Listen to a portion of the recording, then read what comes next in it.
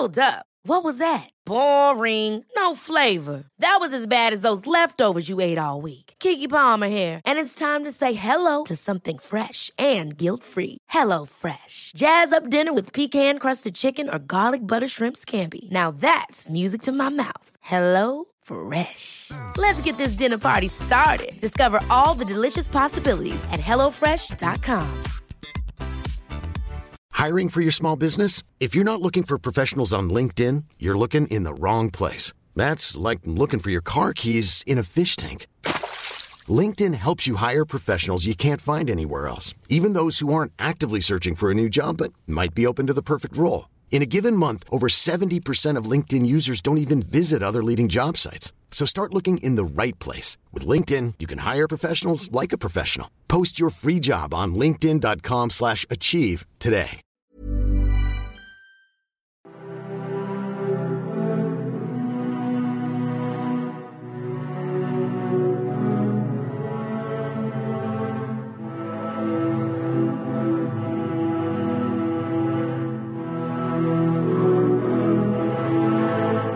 Hi there and welcome to the Explaining History podcast. Today I'm going to be talking a little bit about the Ku Klux Klan from 1915 to 24.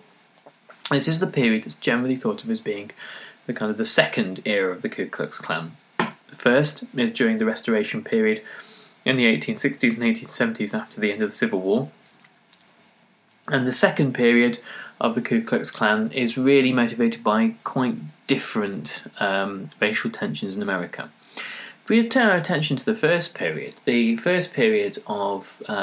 Ku Klux Klan after the end of the Civil War is relatively easy to explain. The imposition of the Union Army on the South, the liberation of the slaves and the emancipation of the slaves, and the emergence in the South of a society under Reconstruction where the voting rights of blacks were upheld by presidential decree, particularly President Grant. This leads to an embattled, fearful and threatened Southern white, in certain parts of the South, minority who look upon the emergence of a free black population as a catastrophe. The emergence of the Ku Klux Klan as a terror organisation is partly the result of the withdrawal of the Northern armies gradually and Northern administration, and the collapse really of the Reconstruction project in the South, and the re-establishment of white rule. By the time you get to the late 1870s and the introduction of Jim Crow laws, there's less of a need for violent terror actions to oppress the Southern blacks, because you have the state legislatures able to do this. So by the 1880s and 1890s, whilst there is still segregation, there is still intense oppression of black Americans in the Deep South, it doesn't need to be done in a paramilitary style, because you have federal state governments have the power to do it once again, and the South becomes once again the place where the federal government ideally doesn't want to go meddling and stirring up various hornets' nests. From 1915 to 1924 is a slightly different story, because it features not just the South, but the emergence of the Ku Klux Klan as a national force. And what possibly can explain this? Well, it is a product really of two things. It's a product of the First World War and a product of the economic crises that follow it. During the First World War, there is a decline in the flow of Southern and Eastern European white, impoverished emigre peasant populations into the United States via New York, Boston, Philadelphia, and the eastern seaports. So the amount of available cheap factory labour decreases. This is partly due to the impassability of the Atlantic during wartime, the wartime era, and to an increased isolationism from the American government and a fear of the kind of trouble that Europeans might bring to American shores. There's always a kind of a great concern about the dangers of revolution and who might be coming in from Eastern Europe with all sorts of frightening new ideas. The FBI believed it was their role, particularly in this period, to keep an eye on such troublemakers. So as the level of orders during the war in factories in the north dramatically begins to increase, the obvious choice for your cheap labour force are southern blacks who would be quite keen to escape a life of rural penury and racial discrimination in the south. When men become enlisted in the US Army, when large numbers of particularly white men, not to say that black soldiers didn't fight in France during the First World War, I've talked at length about the book Black Bolshevik by Harry Haywood, which has his accounts of a doughboy in France. But when white soldiers go to fight, leaving open factory jobs, there is influx of black labour into previously white jobs in the north.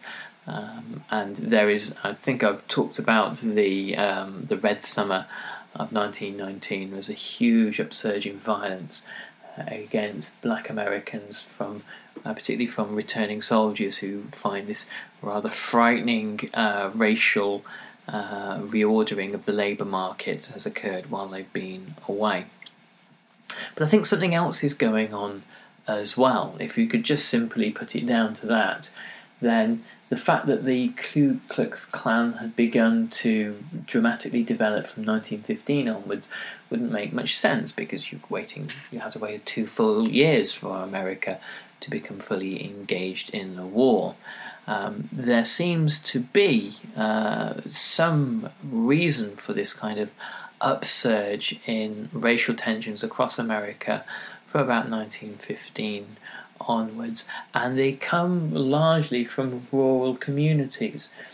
And so there is possibly something at play with the anxieties of farming folk during the war and during the war years, and I suspect it's got something to do with farm prices.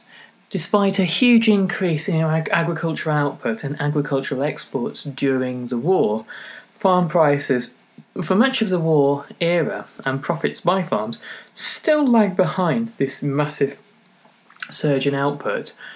And after the end of the war, you get America and really the rest of the world hit by a deflationary crisis.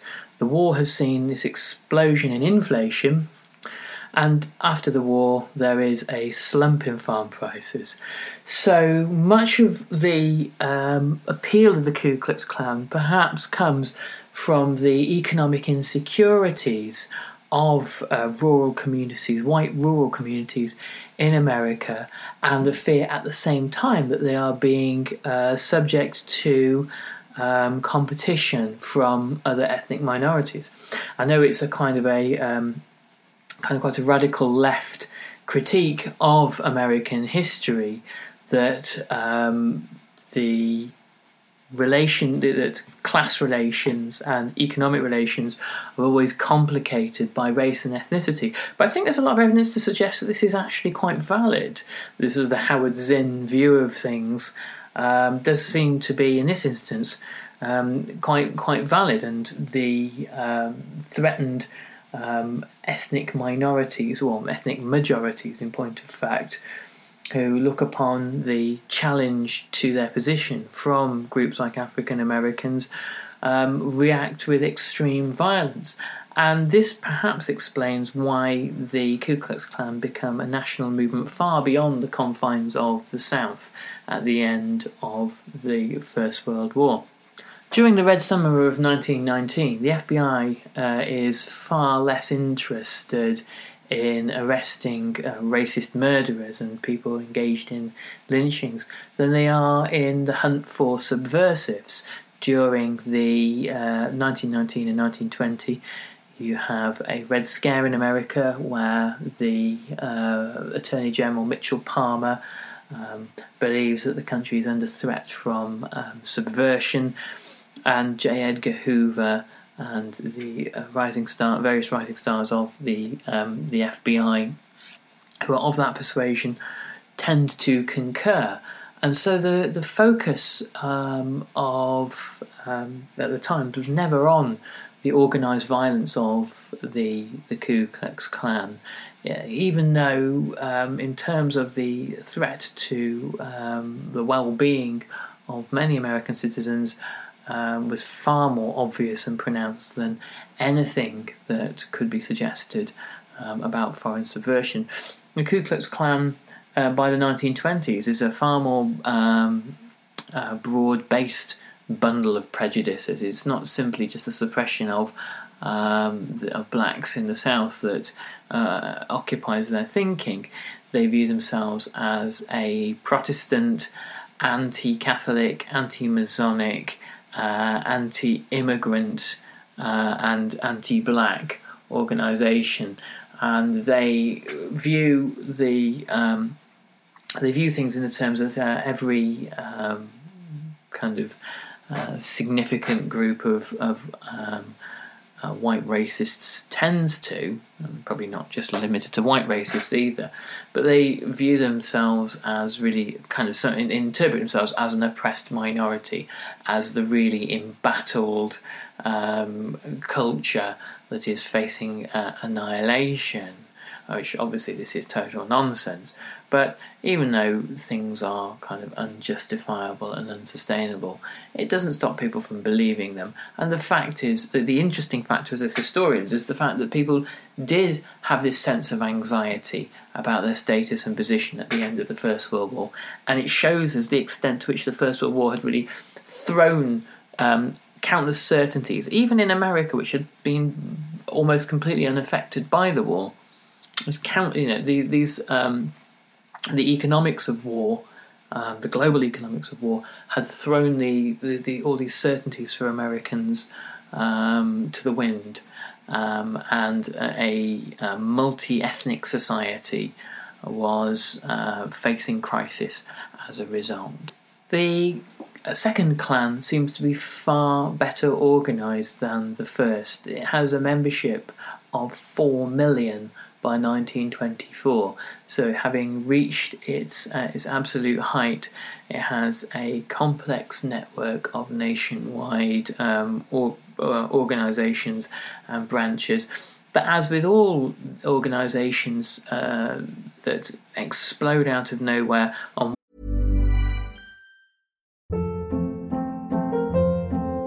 Hold up. What was that? Boring. No flavor. That was as bad as those leftovers you ate all week. Keke Palmer here, and it's time to say hello to something fresh and guilt-free. Hello Fresh. Jazz up dinner with pecan-crusted chicken or garlic butter shrimp scampi. Now that's music to my mouth. Hello Fresh. Let's get this dinner party started. Discover all the delicious possibilities at HelloFresh.com.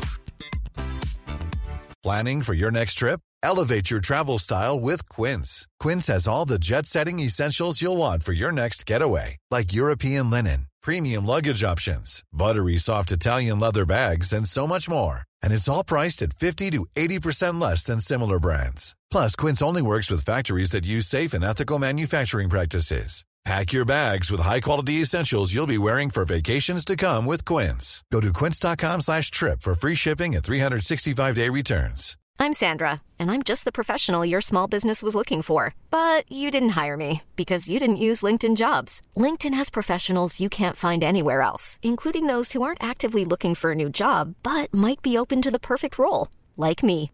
In a given month, over 70% of LinkedIn users don't visit other leading job sites. So if you're not looking on LinkedIn, you'll miss out on great candidates like Sandra. Start hiring professionals like a professional. Post your free job on linkedin.com/achieve today. Waves of popular discontent. It's riven with internecine factions and infighting, and never becomes the serious threat to American liberal democracy that it might otherwise have been. But that's not to underestimate its influence in the early 1920s.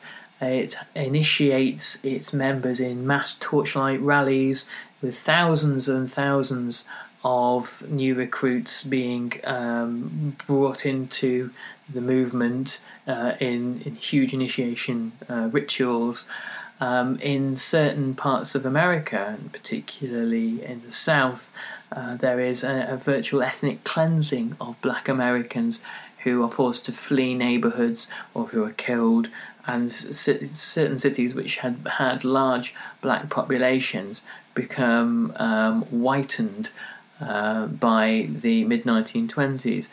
Florida is a particular example where there are several cities that have this process of ethnic cleansing, and it's fascinating, isn't it, to think that in the 1920s, when ethnic cleansing and mass movements of populations are happening in Europe, and between what is left of the Ottoman Empire, say for example, and Greece, or movements of people following the divisions of the new map making exercises that happened at the Treaty of Versailles.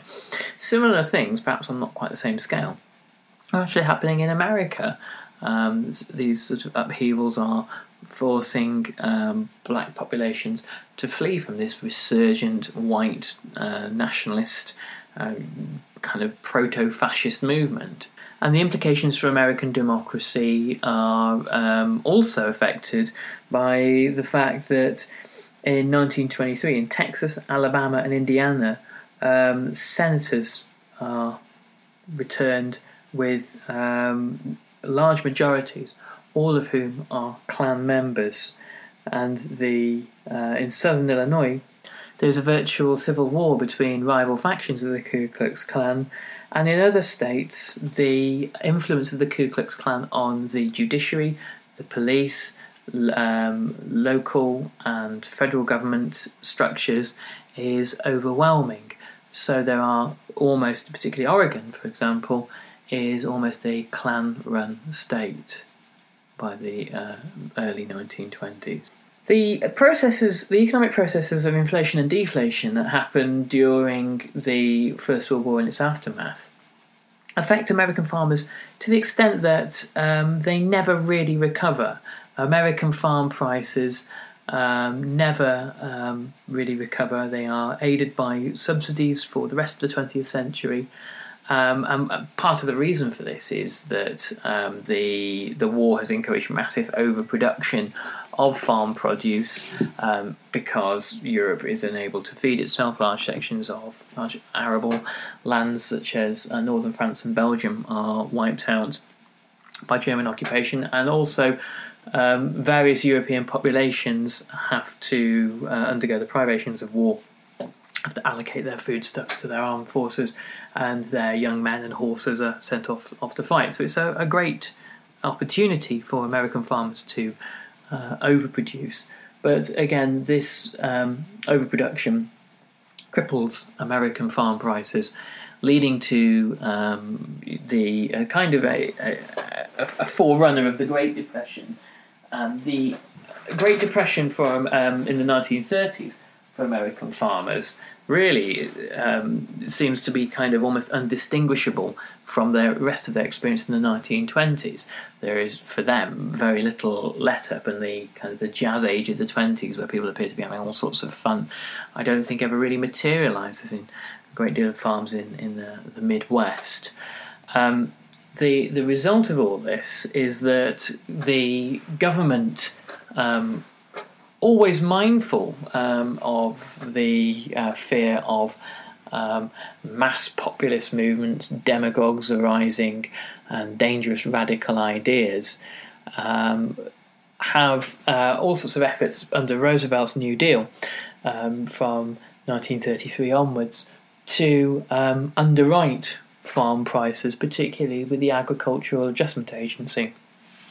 And part of this really is the preservation of American democracy. Roosevelt knew full well that unless something was done, unless there was some kind of initiative to stabilise the American economy, then an economic crisis would transform itself into a political crisis. Now, it goes without saying that a key figure in galvanising support for the Ku Klux Klan, while he professed this was unintentional, I suspect otherwise, was the filmmaker D.W. Griffith. In 1915, D.W. Griffith created really the first feature film. It was technically ahead of its time, but it depicted the Ku Klux Klan. This was Birth of a Nation, I beg your pardon. Depicted the Ku Klux Klan as heroic rescuers of American values. When D.W. Griffith created it, it was extremely popular despite its overtly racist message. It was in the same year that the Klan reforms in Atlanta, in Georgia, and obviously focusing on this far wider set of goals.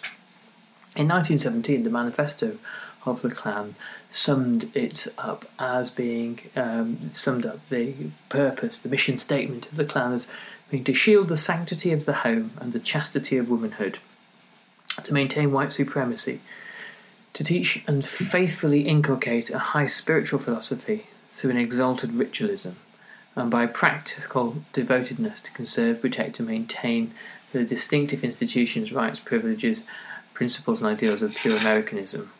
So it was about protecting the notion of white culture, this particularly notion of protecting the chastity of womanhood conjures up all sorts of repressed notions of the fear of being racial mixing and miscegenation, and the fear that white women may have relationships with black men, and that there may be kind of a threat to the continuation of the white race. Of course, this is in the era or the heyday of eugenics, where even in the United Kingdom, supposedly in intellectual circles such as the Bloomsbury Group, the likes of T.S. Eliot and Virginia Woolf have more than a flirtation with eugenics, the kind of sort of Marie Stopes eugenics of having the working classes spayed, in essence, to prevent them from outbreeding the middle classes who've been annihilated during the First World War. The Ku Klux Klan were very keen on prohibition, and partly for that is that there's a racial element of prohibition. They believe that prohibition should be rigorously enforced, partly because Irish, Polish, Italian and Jewish gangsters seem to dominate the alcohol trade. There's some very interesting, if you watch the excellent HBO series Boardwalk Empire, there are some very interesting tensions between various prohibition, various alcohol racketeering gangs and the Ku Klux Klan. This is in Atlantic City during the 1920s. The extent to which that is absolutely verifiably true, I'm not sure, but there is, I believe, a book to go with the series written all about Atlantic City during the time. So the new wizard of the Ku Klux Klan was William J. Simmons, who declared himself the Imperial Wizard and found lots of new followers, not just in the South but also in the North. There was a renewed focus after 1919 that non-Anglo-Saxon Europeans, Poles, Greeks, Italians, Yugoslavs and Jews might provide American factories once again with the kind of cheap labour that they'd been providing in the 1910s. And the United States House Committee on Rules calls Simmons to testify in 1921. And this shows that despite the growing influence of the Klan and its growing political influence and its mass membership, the US government in itself wasn't completely blind to the threats it presented. The high point of the Klan's notoriety was when Hiram Wesley Evans, the Imperial Wizard who takes over after Simmons, becomes the Time magazine pin-up of the year in 1924. Bear in mind, obviously, in 1933, their man of the year is Adolf Hitler. In 1926, the Klan is able to parade 30,000 men through Washington, D.C. But this show of strength is kind of illusory. It happens right at the very point when membership is starting to dwindle, as the mid-20s economy starts to pick up and things start to become less difficult for a great many Americans. The membership, the importance of membership becomes declines, and also the organisation is rocked with scandal. There is a high-profile murder trial of one of the Klan's senior members, and this is the murder of a white woman, and it's a sexual crime. So the murder, obviously, or lynching of blacks in the South, which was happening at the rate of about 100 a year, that's obviously not an issue. But when a white woman is killed by a Klansman, it becomes a major controversy. And the problem that the Klan has as well is that this federation of small chapters, each with its own set of localised bigotries and internecine feuds and agendas and objectives. So there is a kind of a fragmentation, which leads by the end of the 1920s to the movement having declined from 4 million to a few tens of thousands.